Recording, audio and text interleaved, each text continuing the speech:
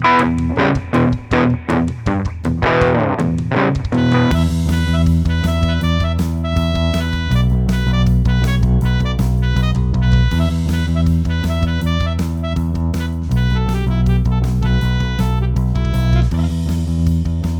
episode of Fusion and Hockey Podcast is sponsored by Sanborn's Boys.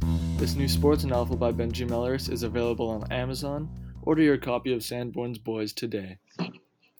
So, on the last episode, we said that our standard for a successful week for the Canadiens would be 4 out of 8 points, and they achieved exactly 4 out of 8 points in their last 4 games.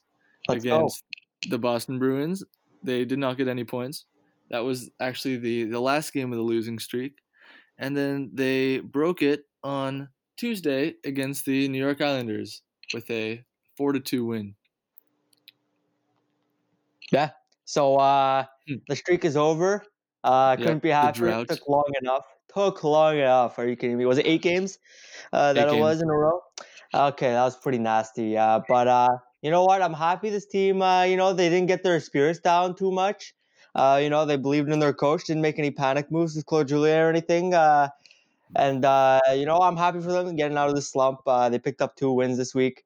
It was a pretty solid week. And look, for this losing streak overall, obviously it sucks that you lost 8 games in a row and you weren't able to pick up 2 points at all there, and you definitely fell behind in the standings. But I think there's definitely a silver lining here in that the Habs look improved on defense. They were a tire fire, and then I think this losing streak really brought them under the fire, and they picked it up, and they don't look so bad in the defensive zone. And I think these last few results, even including the Boston game that they lost, they demonstrated that improvement on defense. One thing that stands out to me about losing 8 games is that's really long. It was actually the first time they lost 8 in a row since I think it was 1939. So I think the fact that they could lose so many games in a row, they only got 3 out of 16 points during that stretch, and that they're still right in the thick of the playoff race speaks to how hard it is to really gain or lose any ground in the NHL, because they had a bit of a cushion in a divisional spot, but it wasn't anything crazy, and they were in second in the division for a day yesterday after beating New York. Well, I think that it's not really a testament to the NHL. I would say I think it's more a weakness in the Atlantic Division. I mean, all these teams, other than Boston, obviously, look to be struggling in the last little stretch. And if you look outside the division, they're 5 points out of a wild card now. So that's no small margin by any stretch of the imagination. So I think it's just, all the Atlantic teams, save for Boston, really went on a bit of a dip at the same time for the Habs. And it's fortunate for the Habs now because, look, they're only a couple points out of a wild card or a division spot. And so, they're still in the thick of the playoff race. So there were a couple specific points about the Canadiens week that we wanted to get into. We could start with the way they managed to break the winning streak, so to speak, by waiving the backup goalie. Was the only move they pulled off. And, oh yeah, did I say winning streak? Yeah, I said winning streak. Oh, I meant losing streak. Yeah. So we got it. So they put Keith Kincaid on waivers, who I'm going to miss dearly, but has been underachieving. And I was really surprised that they called up Caden Primo, 20 years old, after, I'm not sure how much he played in Laval, 10 games maybe? I'm not sure. We could look at it, but either way, he has very little professional experience. And I did not like the move at all. I thought they were going to call up Charlie Lindgren. I think Charlie Lindgren deserves another chance to be a backup in the NHL. And Primo was fine in his first game, but still, I'm very cautious about throwing a 20-year-old goalie into the Wolves at this point in his career. How about you? You know what? I wasn't so pissed about that move at all. I thought, why not give him a chance? Look, he's played well in the AHL. I pulled up the stats pulled up right now. He's had 12 games. He's had a .910 save percentage in his first 12 games as a pro. And it's not like he shot the bed against Colorado, mind you, a very good team, an elite team, and he held his own. .914 save percentage in that one game. He gave up 3 goals. They lost the game, unfortunately. But the fact of the matter is, this guy didn't look out of place. He doesn't look out of place in the and the AHL either. So look, I mean, first of all, as a fan, it's exciting to see a 20-year-old. As much as it might be good or bad for his prospect development, whatever. It's great to see, some fresh blood on the team. 20-year-old. It's always fun to see that, especially in the goalie position.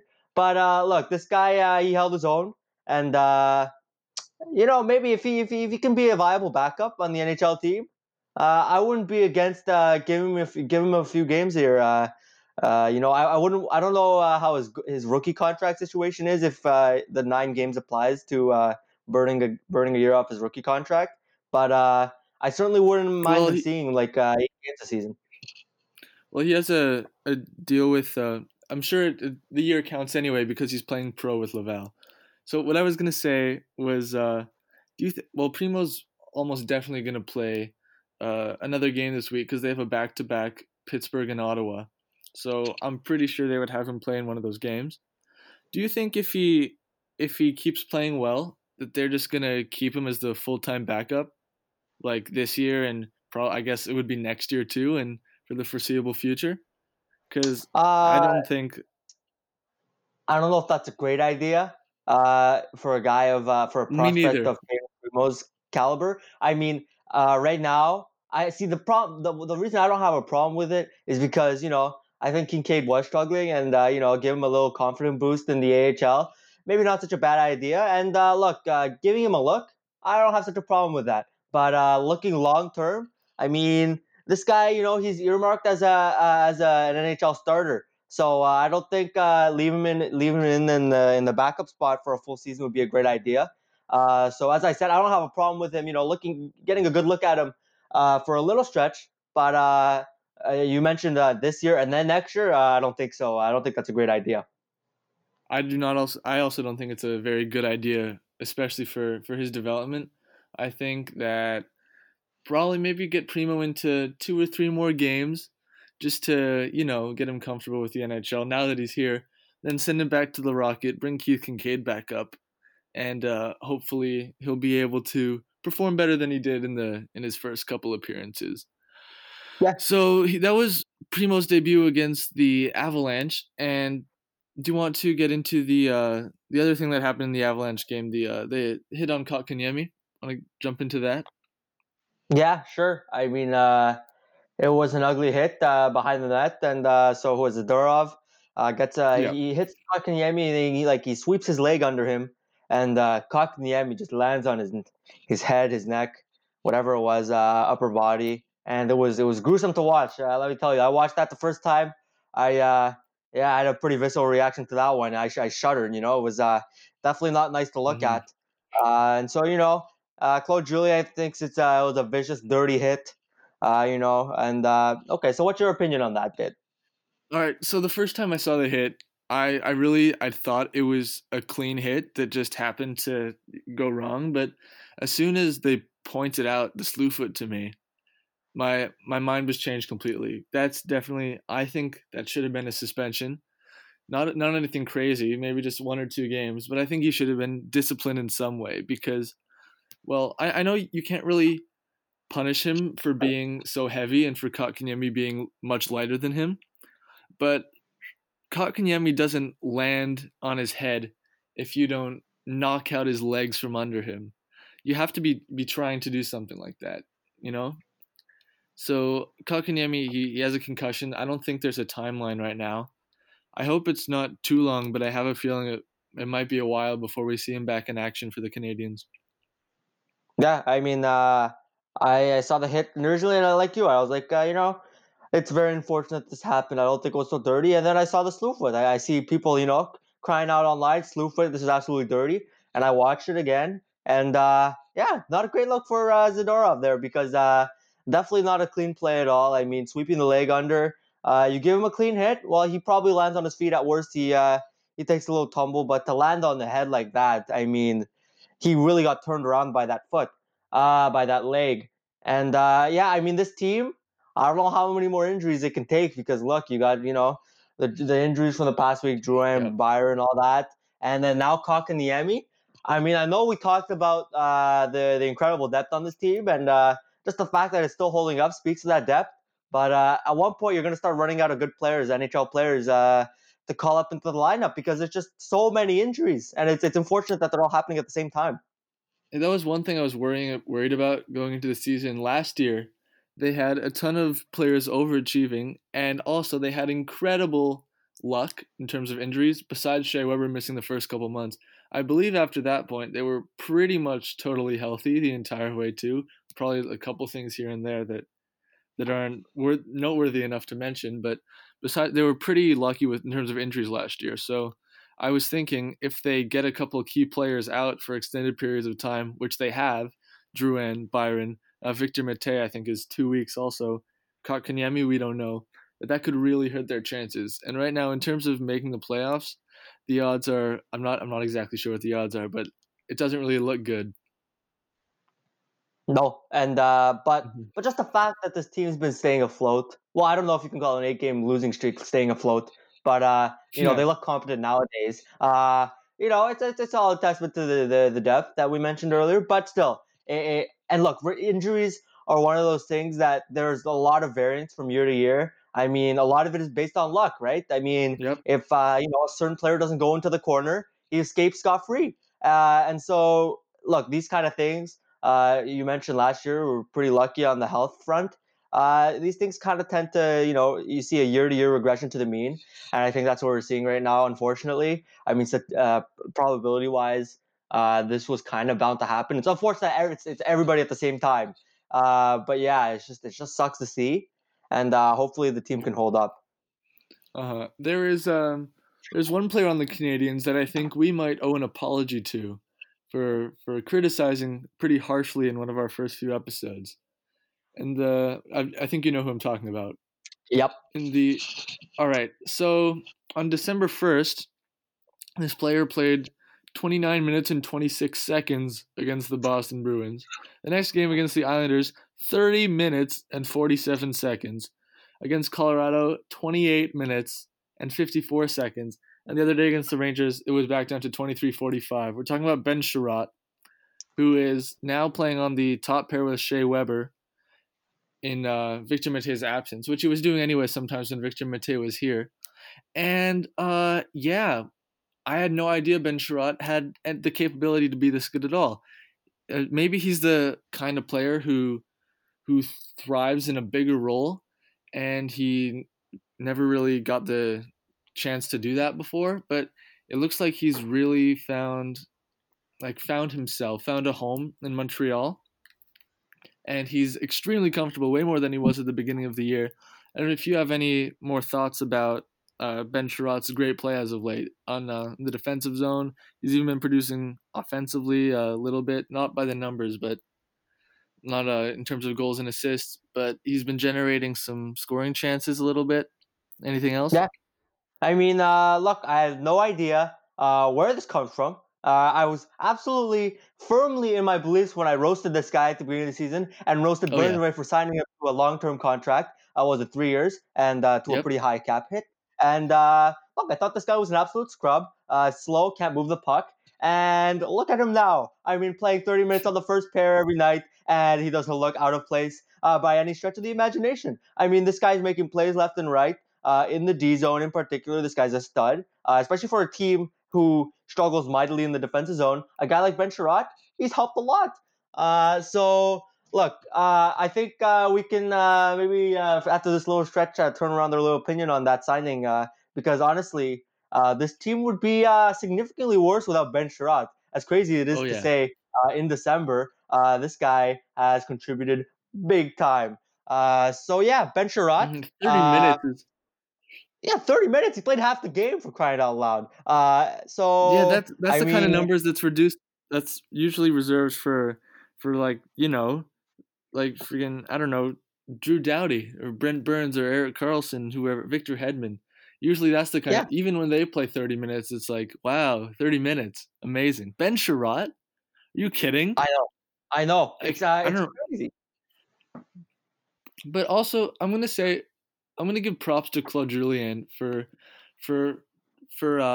pinpointing, for realizing, oh, this player is playing well right now, so I should play them a lot to put the players that are doing well in a position to succeed. it's a sign of a good coach when it's great coaching. When you don't just stick to stick to what you do.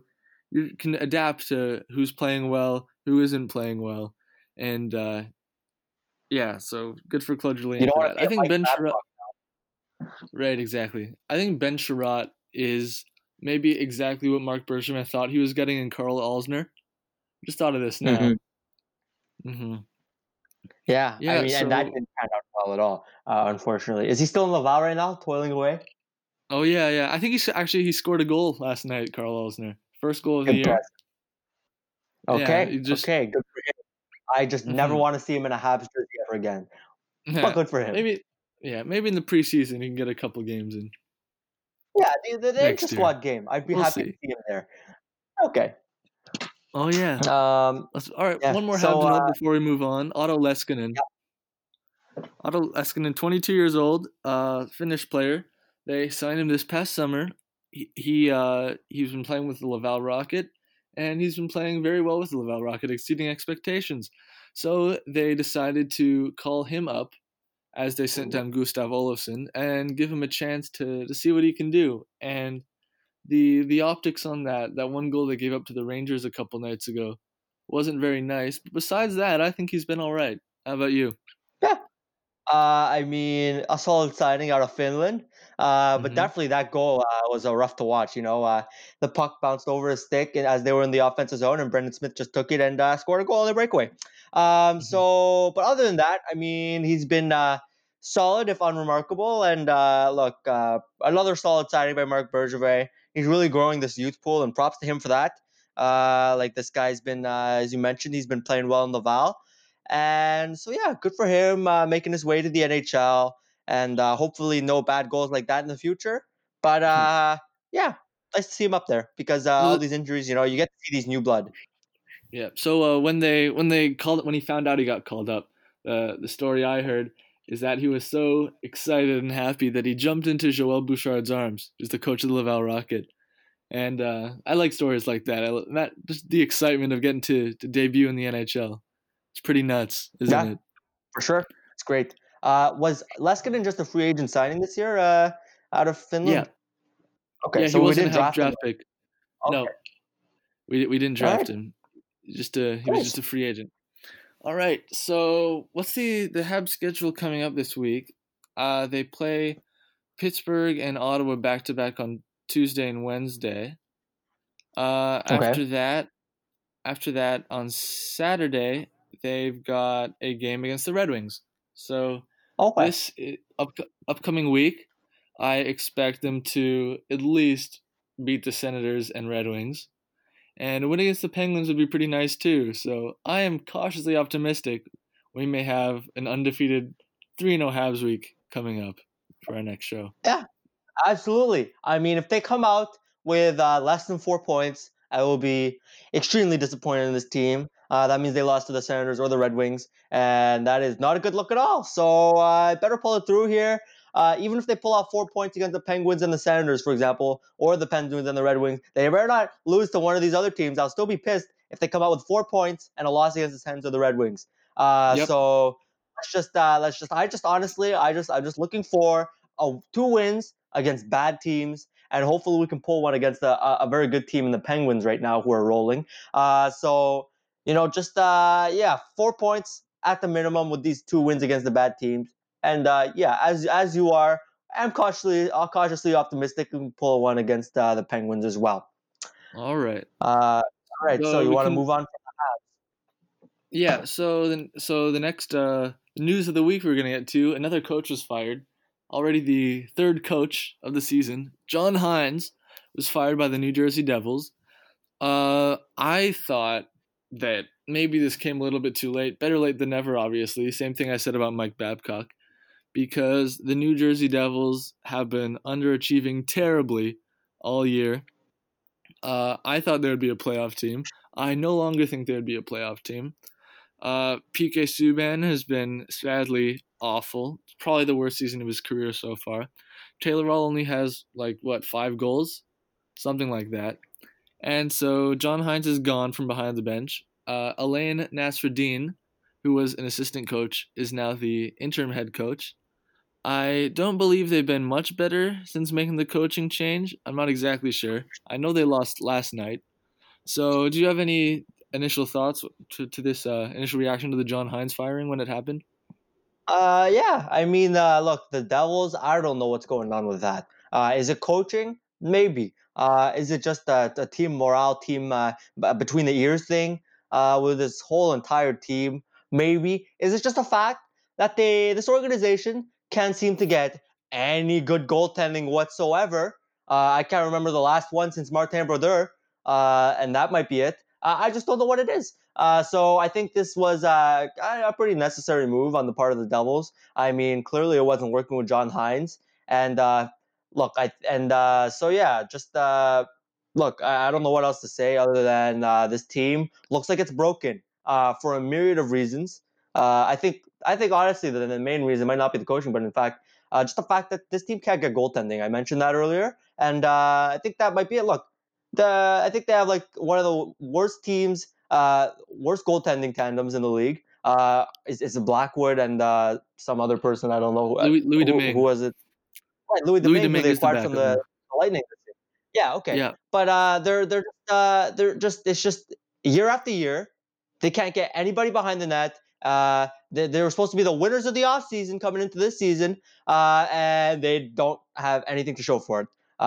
They're near the basement in their division, and yeah, I mean that's all I have to say about the Devils. I guess John Hines deserved to be fired because he couldn't pull together. But then again, how much can you really blame him for the fact that he has no goaltenders to work with? I don't know. That's So just my thoughts on that.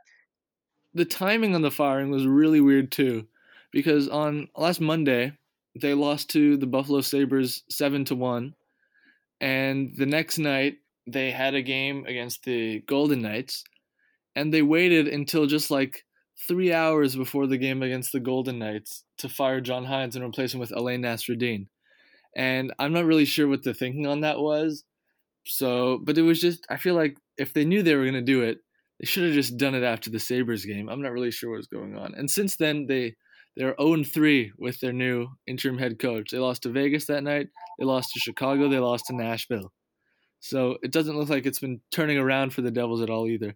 And in terms of it being John Hines' fault or not that the team wasn't winning, Mackenzie Blackwood he's been okay based on what's been going on in front of him. I think when PK Subban only has 5 points and Taylor Hall is underachieving so badly, those are supposed to be, the two superstars of your team.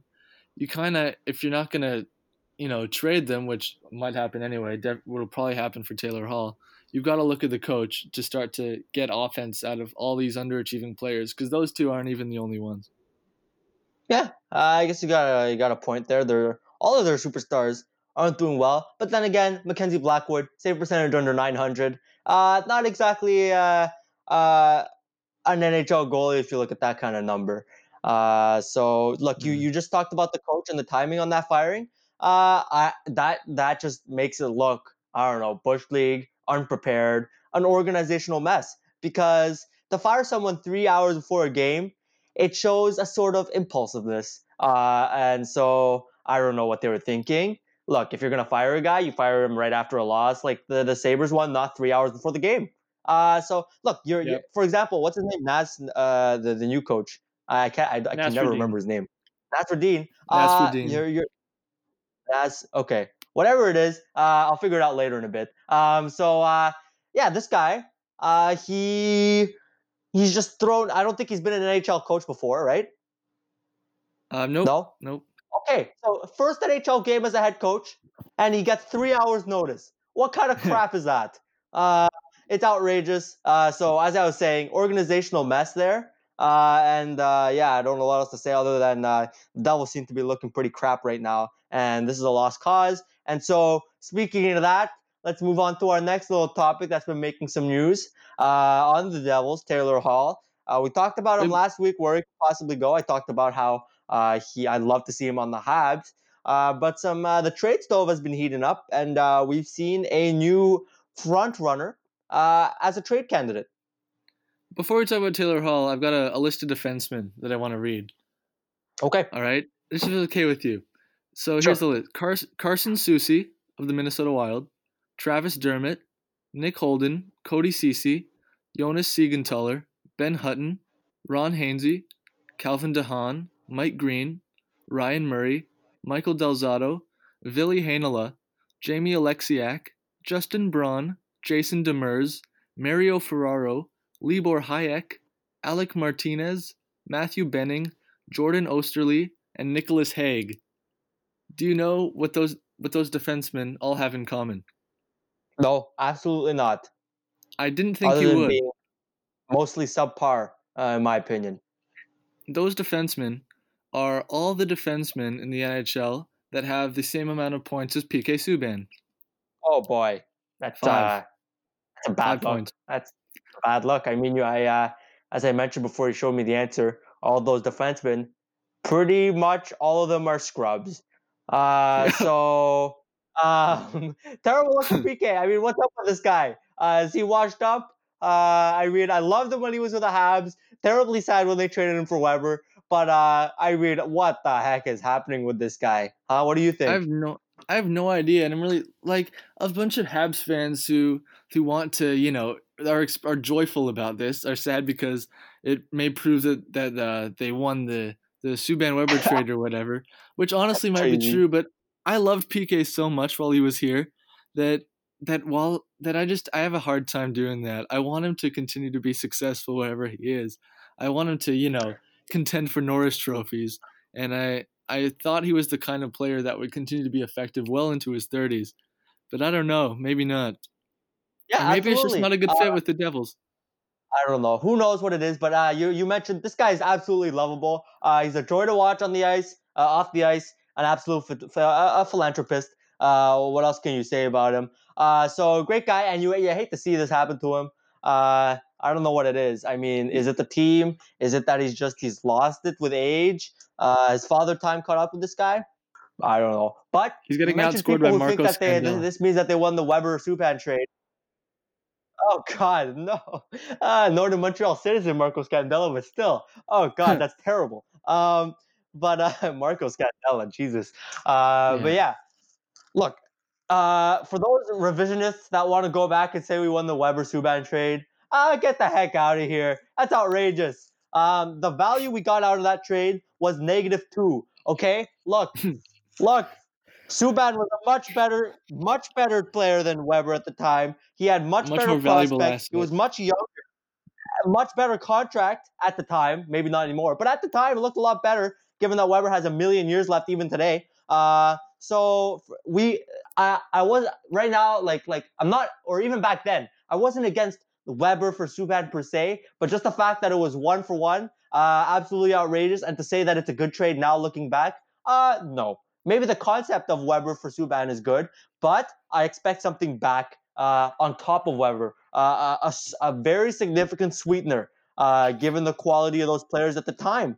And so you want to say it's a good trade? They won the trade. Maybe in retrospect, maybe, but it was still a pretty awful trade. Even like looking back in terms of trade value. I was gonna say a lot of people might misunderstand what you're saying, but basically the fact that it turned out better doesn't mean that it was the smart thing to do on the day of the trade. Just because it turned out that they won in the end. So I Yeah, believe that's what you're trying to say. All right, so yeah. What Taylor I'm Hall saying now. is, okay, I interrupted you yeah. before. We jumped to Taylor Hall. You mentioned Well, that that the Colorado Avalanche are now the reported favorites to acquire him, which was my prediction on the last episode that he'd be going to Colorado. And apparently they're pushing to acquire him before the Christmas break instead of waiting around till 2 hours before the trade deadline, like has been tradition in the past. So, do you have any more thoughts about Taylor Hall and possibly going to the Avalanche? Yeah, sure. I mean, look, credits to you. Absolutely hit the nail on the head there with that prediction last week. Yeah, I don't know what else to say. I mean, you hit all the points last week. What you said last week was absolutely true.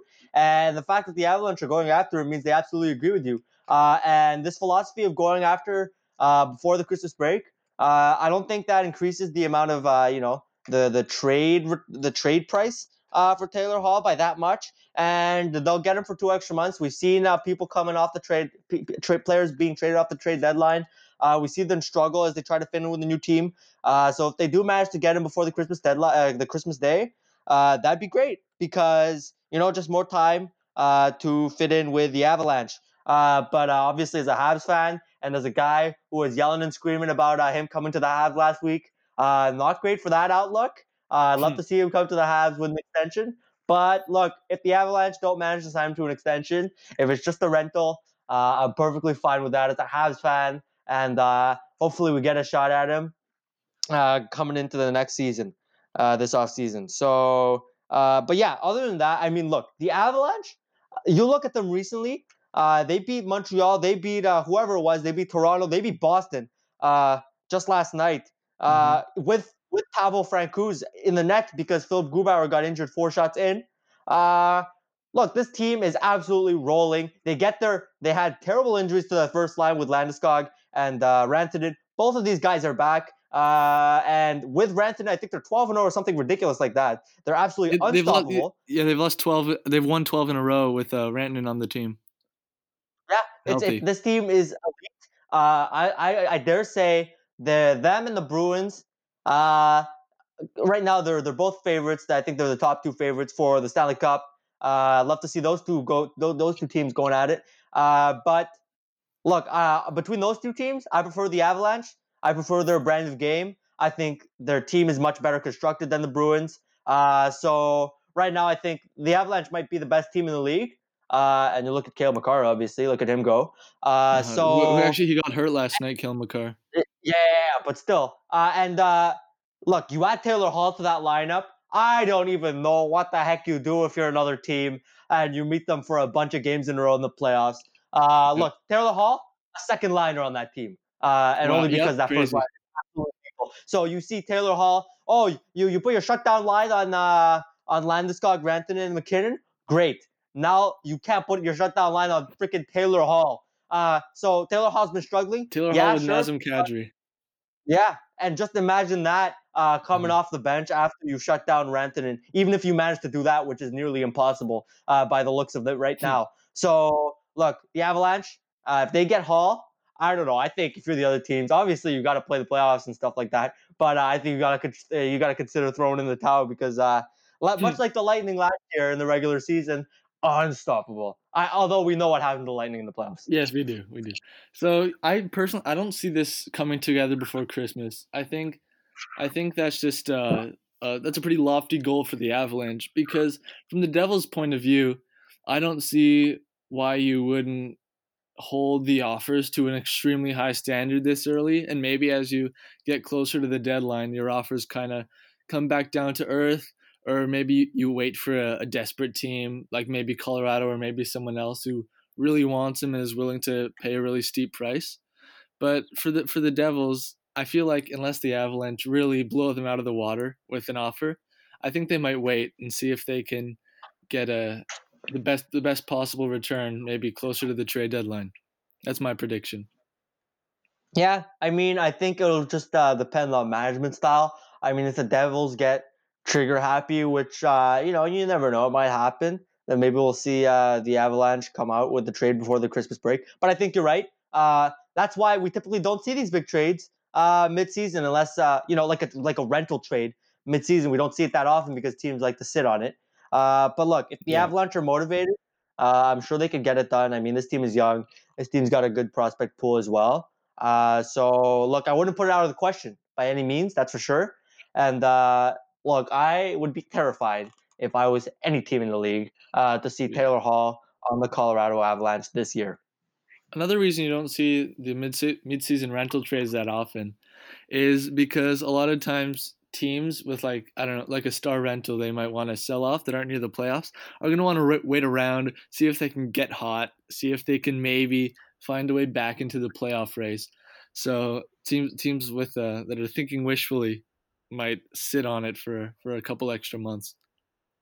Yeah, not a great philosophy in my opinion, but still something that happens in the NHL quite frequently. Okay, so you want to move on from Taylor Hall? Well, we can stay on the Devils for another minute because They've got a couple other notable UFAs that I think they could get a pretty decent return for at the trade deadline. Andy Green, their captain, is a pending UFA. He's got a no trade clause. 37 years old, $5 million on his last year. I think that could be a valuable defenseman, maybe a good 4 or 5 option for a team that wants to make a playoff run. Sami Vatanen's also a UFA at the end of the year, making under $5 million. He's a right shooting defenseman. He plays both sides. I think a lot of teams would be interested in someone like that. Maple Leafs come to mind. And Wayne Simmonds also is in a contract year. He just signed a 1-year deal with the Devils, so he's a UFA at the end of the year. I'm sure there's a market for Wayne Simmonds. Yeah, absolutely. And how old is Sami Vatanen again? I didn't catch that. He is 28 years old. Okay. So obviously a lot of these older guys on expiring deals, your Andy Greens, your Wayne Simmonds, because they have absolutely no shot this year. You'd love to see them sell them off, get some assets, and prepare for the future. But a guy like Sami Vatanen, I don't know, because this team, you have your Jack Hughes and you have your Nico Hischier. I just don't know what this team is doing in terms of direction. I mean, they won the offseason, and you looked, maybe they'll be contending, playoff spot, whatnot. And then this happens. So, I mean, how would you balance that? You've got a team that's supposedly on the up and up with these two high quality, very high picks, yet they're absolute garbage this year. Mm-hmm. Yeah, so a lot of people are saying, they're in perfect position to sell off, to rebuild. But this year was supposed to be the end of the rebuild. This was when they get PK Subban, and like Jack Hughes and Nico Hischier are the two franchise cornerstones. And they got Nikita Gusev, and this was supposed to be a year where they contend for the playoffs. So I don't know, like if you're not in the playoff hunt, then trading these pending UFAs makes sense. But to be like, all right, fold it in, just, like trade Sami Vatanen, trade, I don't know, PK Subban, get some picks. That just seems like acknowledging, we failed already. We got to start over again, and we won't be contenders till like 3 or 4 years down the road when Hughes and Hischier are 22, 23 years old. And on their second contracts, mind you. Yeah. So yeah, it's an interesting balance. That's why I asked for Sami Vatanen. This guy's 28. I think he's a solid contender for a re-sign there in New Jersey. So yeah, these 1-year veterans, these Andy Greens, Wayne Simmonds, by all means, go ahead, sell them off, get some picks, get some value. But I would be wary of selling everything off, and I believe the management as well, because they already think that way. Because look, they thought they're going to be a playoff team. They thought their rebuild was over coming out of this year. And so, yeah, I wouldn't scrap it after one bad year. But, I mean, it's not a great look for the Devils organization. You think I don't think it's the smartest thing for this team to re-sign Sami Vatanen. 28 years old, those late 20s pending UFAs for, second pair defensemen. You gotta be pretty cautious about signing them to anything longer than maybe 3 years, right? I don't know. Look, it takes a long-term bet on someone like that. But 4 or 5 years, it's not so bad. I mean, this guy, you end it when he's 33, 32. It's the ones that go 8 years, 7 years, 6 years. That's where it goes off the rails a bit. But look, you signed Sami Vatanen to 4 years. I don't have a problem with that, and he's going to be a solid, top 4 defenseman for the duration of that contract, you'd hope. And guys like that, you would think. I wouldn't have a problem keeping. I mean, look, well, what are you going to do if you're the Devils? What, you're gonna if you let everybody go, like Sami Vatanen this year? Yeah, I know they do, but you gotta keep somebody.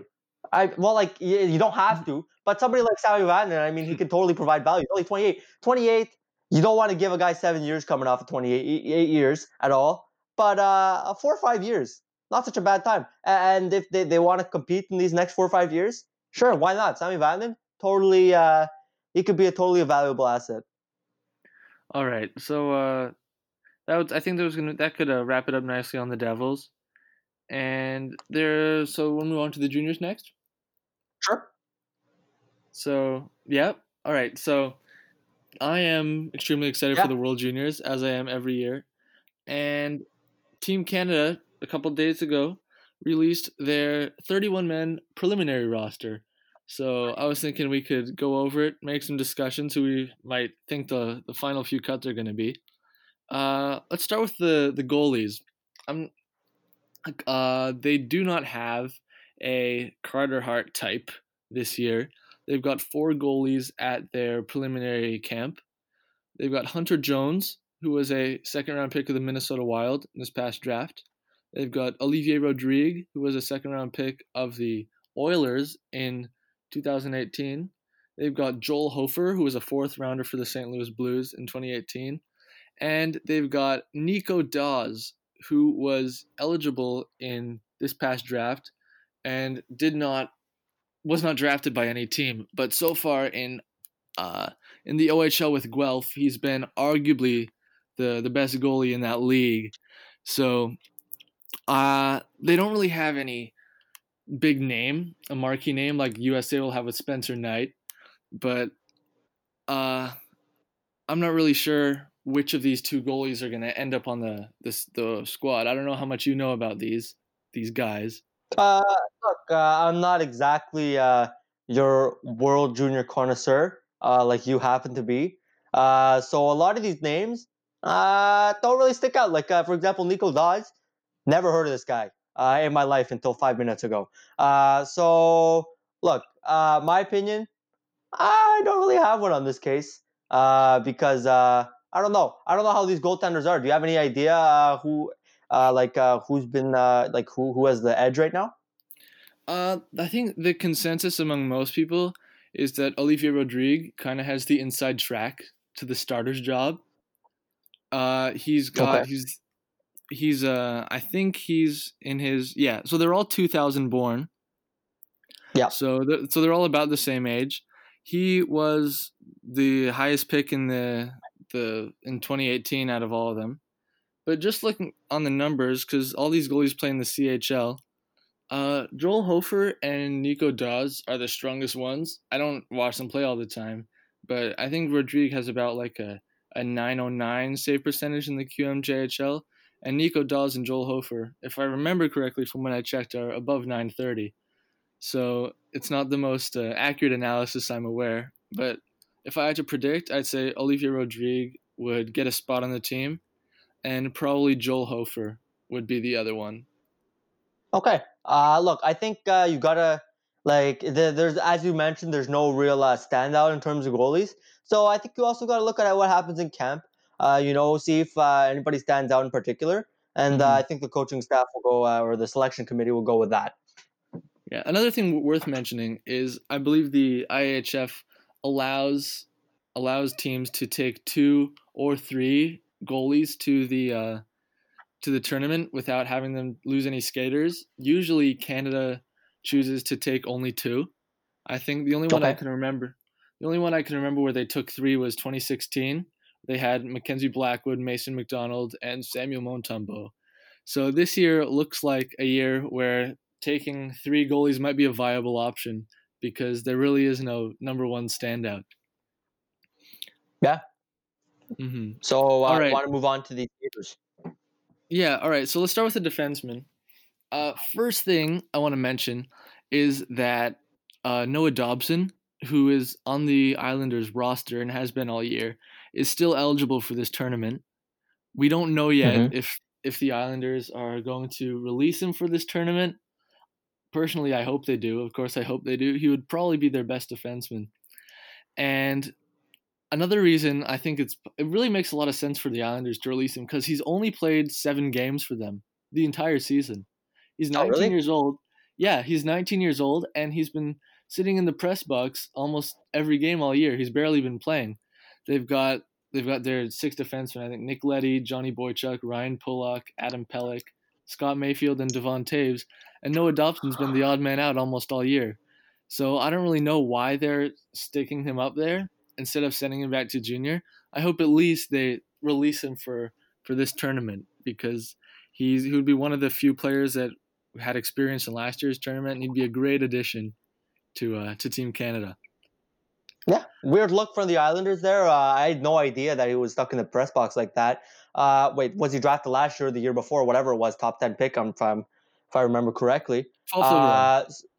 Okay, 12th overall. So he was supposed to be top 10. I don't know what's happening. Okay, but I don't know what's happening there. look, if I'm the Islanders, you send the guy down. He's your blue chip defensive prospect. Why are you sticking him in the press box most of the time? He only played 7 games this year. That's ridiculous. So yeah, hopefully he gets released for the team, both as a Team Canada fan as well as just common sense on the behalf of the Islanders. I mean, sticking the guy in the press box makes no sense at all. Okay, so moving on to the players that are actually in camp right now. Yeah. Yeah, so the other defensemen, the 3 names that stick out to me as locks are Ty Smith and Jared McIsaac, because they were both on the team last year. So I expect that they would both be returning. And Bowen Byram, who was the 4th overall pick in this most recent draft, he's going to be playing a big role for Team Canada, I assume, at the upcoming tournament. So yeah, I mean, absolutely.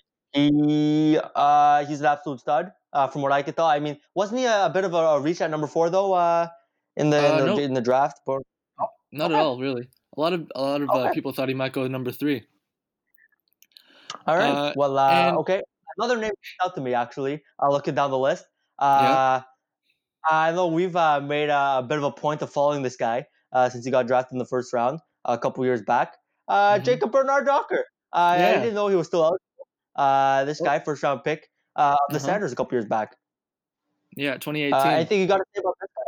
Because honestly, I haven't followed him too close. So when this guy was drafted by the Senators, 26th overall, we had been you might remember from one of our previous episodes, we were pulling for Bodie Wild to get drafted in the first round. So when the Minnesota Wild took Philip Johansson, a right shot defenseman just like Bodie Wild, and then when the Ottawa Senators took Jacob Bernard-Docker, another right shot defenseman instead of Bodie Wild, we found it to be kind of funny, and we made a point of following, especially the second one, Jacob Bernard-Docker, and we made a point of kind of following him around and paying attention to him. So I hope that he makes the team, and I think he's got a pretty good shot to get a job for Team Canada this year. Yeah, and this guy's got an absolutely wonderful name. I mean, Jacob Bernard-Docker, beautiful.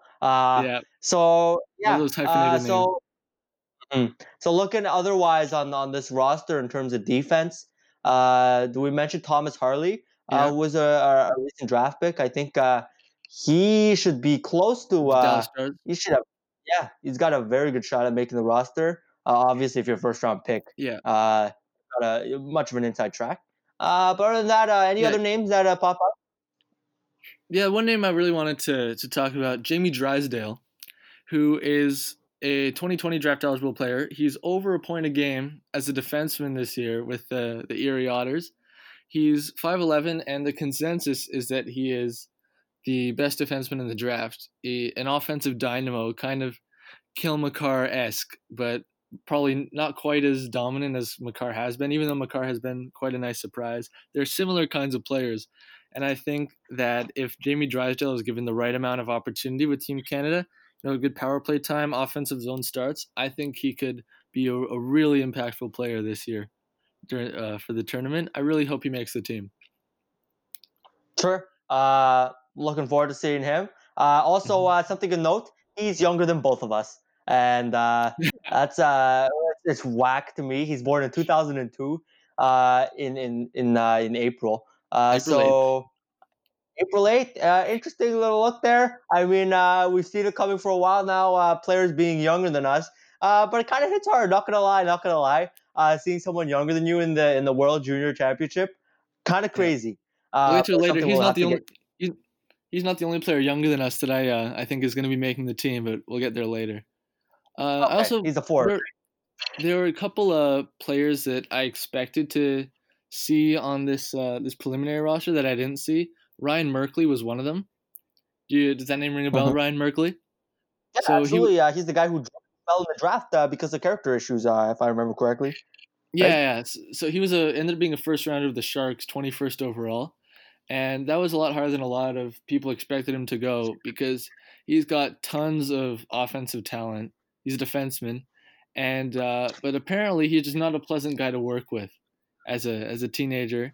He's only 19 years old, and I know you don't expect 19-year-olds to be terribly mature, but apparently, for whatever reason, this guy was worse off than some other ones. He would get unnecessarily upset at teammates for whatever, not being in the right spot, doing the right thing. I don't really know. Obviously, I'm not an expert on what happened, but I thought at least maybe he would get an invite to the preliminary roster training camp for Team Canada, but alas, he has not been.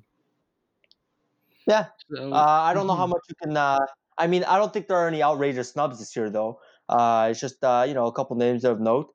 I mean, yeah. Do you have any other names that stand out to you that aren't here? I think Ryan Merkley. He's probably the biggest. Not for defensemen. Yeah.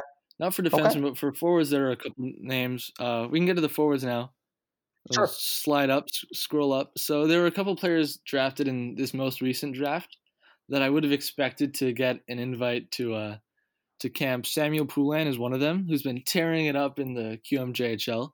He was a Pittsburgh draft pick, first rounder. A couple other first rounders, Philip Tomasino of the Nashville Predators, who I think plays with the Niagara Ice Dogs, and Braden Tracy, who was a first rounder of the Ducks.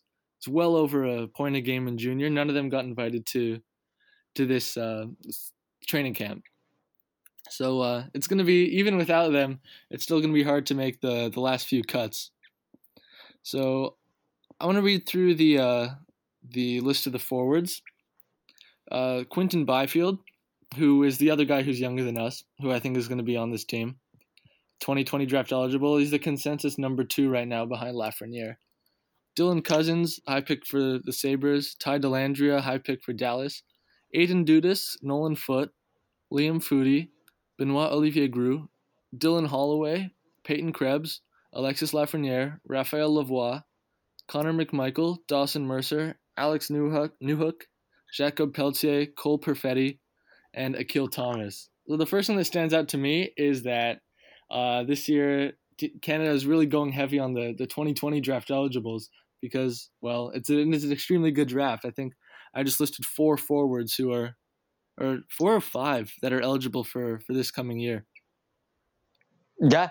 Look, it's I'm looking at this forward group right now, and look, I think it looks really strong this year. Not to mention all these, these draft eligibles that are coming up this year, but also, just the forwards who have already been drafted.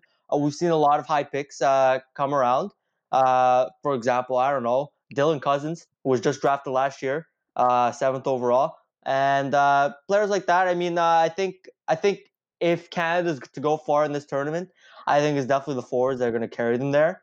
And so, yeah, that's what I'm looking forward to.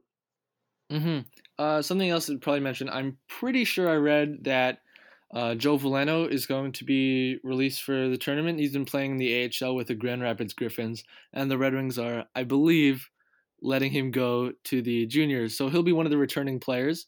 He'll probably be the first-line center, and obviously a very important player for Team Canada.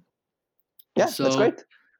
I'm not sure. The other 2 NHLers that are eligible to come back are Barrett Hayton and Kirby Dach, and I have no idea what's going to happen with them. If they get either one of them, that would be a very massive boost, but I'm not expecting it.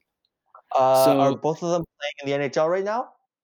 Yes, Kirby Dach with Chicago and Barrett Hayton with Arizona. Okay, so yeah, Barrett Hayton, that's what I was wondering. I was wondering if he was playing. But yeah, I guess they both are. So I wouldn't look, these players that go to the NHL and are playing regularly, I don't expect them to come back because I don't expect them to come to the tournament because look, if you're playing the NHL, why would the team risk an injury at an international tournament like that? So a guy like we mentioned earlier, the Islanders prospect, I don't know why the name escapes me. Dobson, right? Dobson. Yeah. So a guy like him who doesn't play, by all means, send him down. But you have your Kirby Dach. You have your shoot. I keep forgetting everybody's name. Barrett Hayton is he's not playing every game. I think he's played about 15 games so far this year. So about half the games for the Coyotes he's been in, the other half he's been out. So he's a guy I wouldn't be so surprised if Arizona was to let him go play a big role at the juniors for a week and a half. Kirby Dach's been playing pretty much every game for the Blackhawks, if not every game, and he's been doing very well. So I would be very surprised if Chicago let him go. Yeah, absolutely. So anything else you want to mention about these forwards going forward? Well, assuming Veleno is coming, they've got 5 cuts to make from these forwards. And it's pretty hard to make for me. I don't know about Aiden Dudas. He was a fourth rounder of the Kings who's been, I think, really taken off recently. So usually there's one kind of middle of the road draft pick that ends up being a surprise for Team Canada, and I have a feeling he might be it if he makes the team. Besides that, they've got obviously all the 2020 draft eligible players. I feel like they're the ones that are going to be really fighting it out for the last couple spots. Lafreniere is a lock. He was on the team last year. Quinton Byfield is probably a lock too. So that leaves Cole Perfetti, Dawson Mercer, and Dylan Holloway. And I think maybe one of them might make the team. My favorite would probably be Dylan Holloway, who's been doing pretty well in playing at University of Wisconsin in the Big Ten this year. To make the team, I'm really not sure about the other two, Dawson Mercer and Cole Perfetti. I feel like they might be on the outside looking in when it comes time for the tournament to start. Okay. Look, as I said, I am not your World Junior Championship connoisseur so far. I don't follow the junior players as much as you do. I should probably take that up. But other than that, what's your outlook for this team in the tournament? I know it's early, but just looking at the selection team, any expectations going forward? Expectations? Well, they've always got a chance to win the gold medal, which is something I love about this tournament. It's so short, and there are at least 5 teams any given tournament, 5 out of the 10, with a realistic shot at winning the gold medal. I don't think Canada's the favorites this year. I think the favorite's probably Team USA, because for Canada, the goaltending, it's a big question mark. You don't really know what they're getting. USA, besides having Spencer Knight, who's probably the best goalie in the tournament and is eligible next year too, which is crazy, they're gonna have Cole Caulfield on their top line and Arthur Kaliyev, 2 great goal scorers, Alex Turcotte, Trevor Zegras, and there's a chance the Islanders might even release Oliver Wahlstrom for the tournament. So they're gonna have tons of weapons to go along with probably the best goalie in the tournament. So if I had to bet on it, I'd say USA is probably the favorite, and Canada is probably second place. But I believe. So, yeah, of course, it's one game, right? If they make it to the gold medal game, which obviously is no given, it's a possibility. There's always a possibility. Hockey is such a random game, if we're being totally honest. So bounces the puck and whatnot. And so, yeah, absolutely. Canada's got a good shot with this roster. Look at this forward group. Lots of like real talent going on up there. So I mentioned earlier, if they're gonna make the finals, they're gonna make a deep run. That's what will carry them there. And hopefully we don't see a dud this year. You hate to see that happen. Like last year. Yeah, exactly. So just fingers crossed. Looking forward to Boxing Day when it all kicks off. Another reason I hope Noah Dobson gets released for the tournament is so he can avenge last year's. I don't know if you remember, they were in overtime in the quarterfinals against Finland, and someone fed him with a one-timer, wide open net. I was sure the game was about to end. Canada was about to win, and his stick snaps in half, and Finland goes the other way in a 2-on-1 and scores. And that was it all of a sudden for Team Canada. 2-1 loss in the quarterfinals. Very disappointing tournament. So I hope Noah Dobson can come back to avenge that. I remember that goal. Oh yeah. So we're almost an hour. So you want to do a little standings recap? Yeah. Just I feel like this is becoming kind of a routine. We're just checking on the NHL standings and mention anything that stands out to us at the end of the show. So Minnesota, the Wild, after a novel start, I think they were last in the league for a little bit at the beginning of the year, have kind of been heating up. They were in a playoff spot for a minute. Right now they're back out. They're 2 points out of a wild card spot. But it's looking like expectations might be have to be readjusted for Minnesota, because if they keep up this recent hot streak, then they might be in the playoffs, it turns out.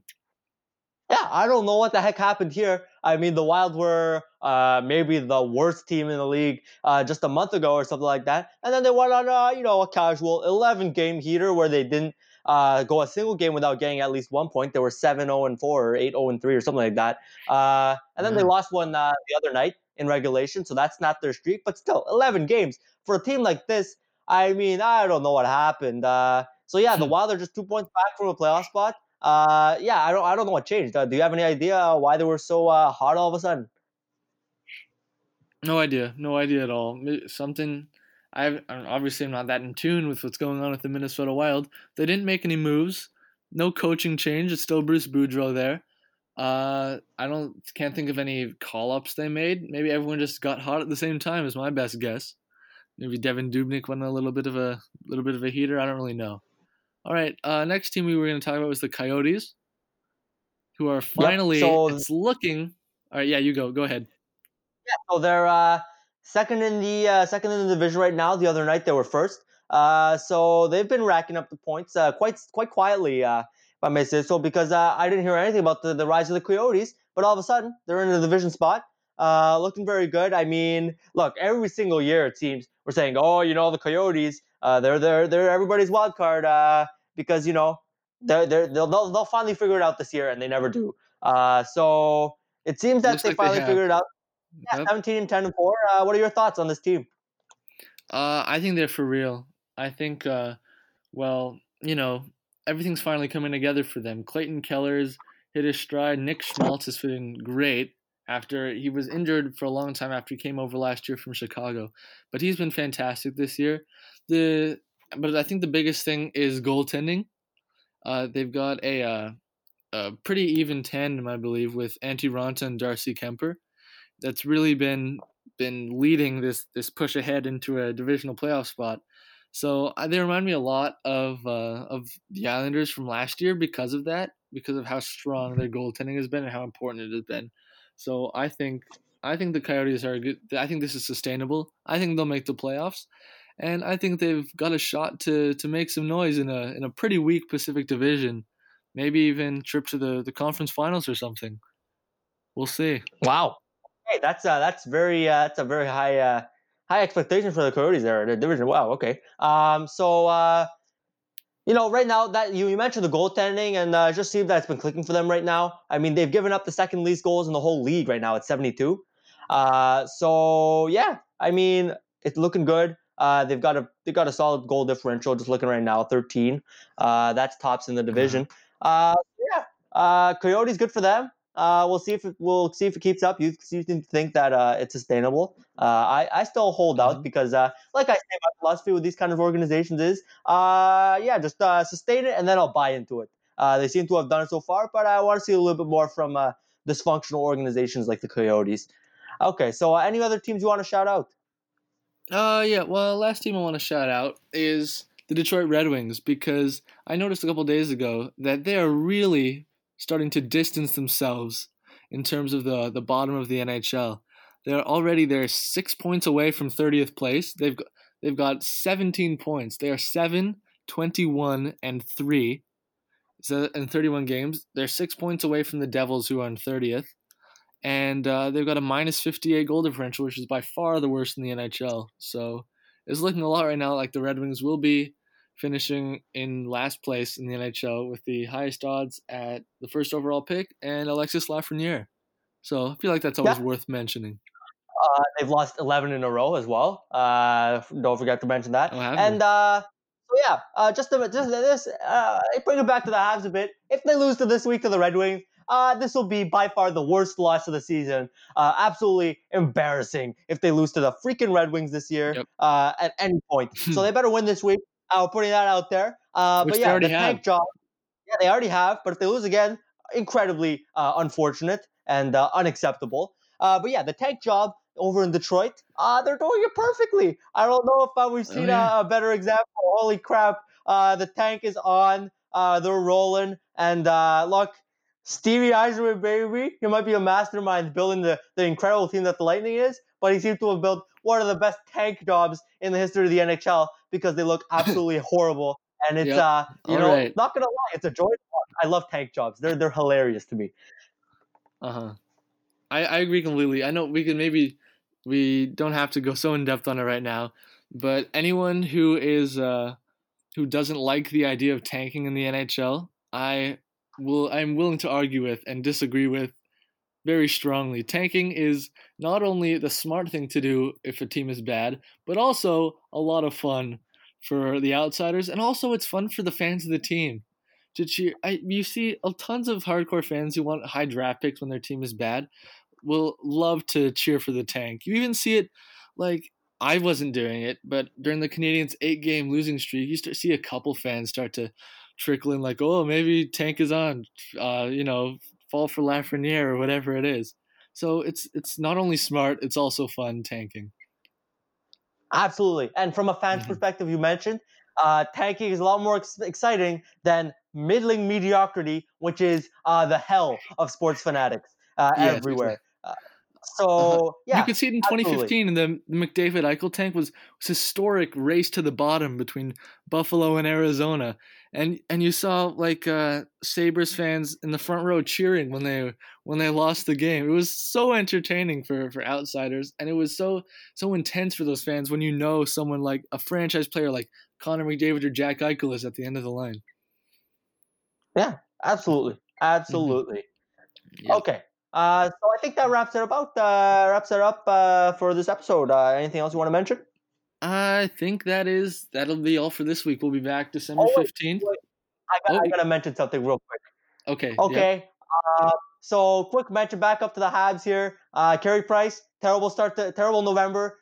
We've seen this happen before. But first game back, New York. First game in December, New York Rangers, absolute stud. He's back, baby. Pick him up in your fantasy leagues because this guy will be rolling. Isn't it funny that they give him a night of rest while Caden Primo plays, and all of a sudden the next night he's basically unbeatable against the Rangers? Isn't that funny how rest helps a goalie? Who could have possibly? Who knows? Who could have possibly foreseen? Who could have known? Nobody. It's voodoo magic. All right. So that's it. We'll be back December 15th, a week from today. And hopefully the Montreal Canadiens will have, at the very least, 4 out of 6 points.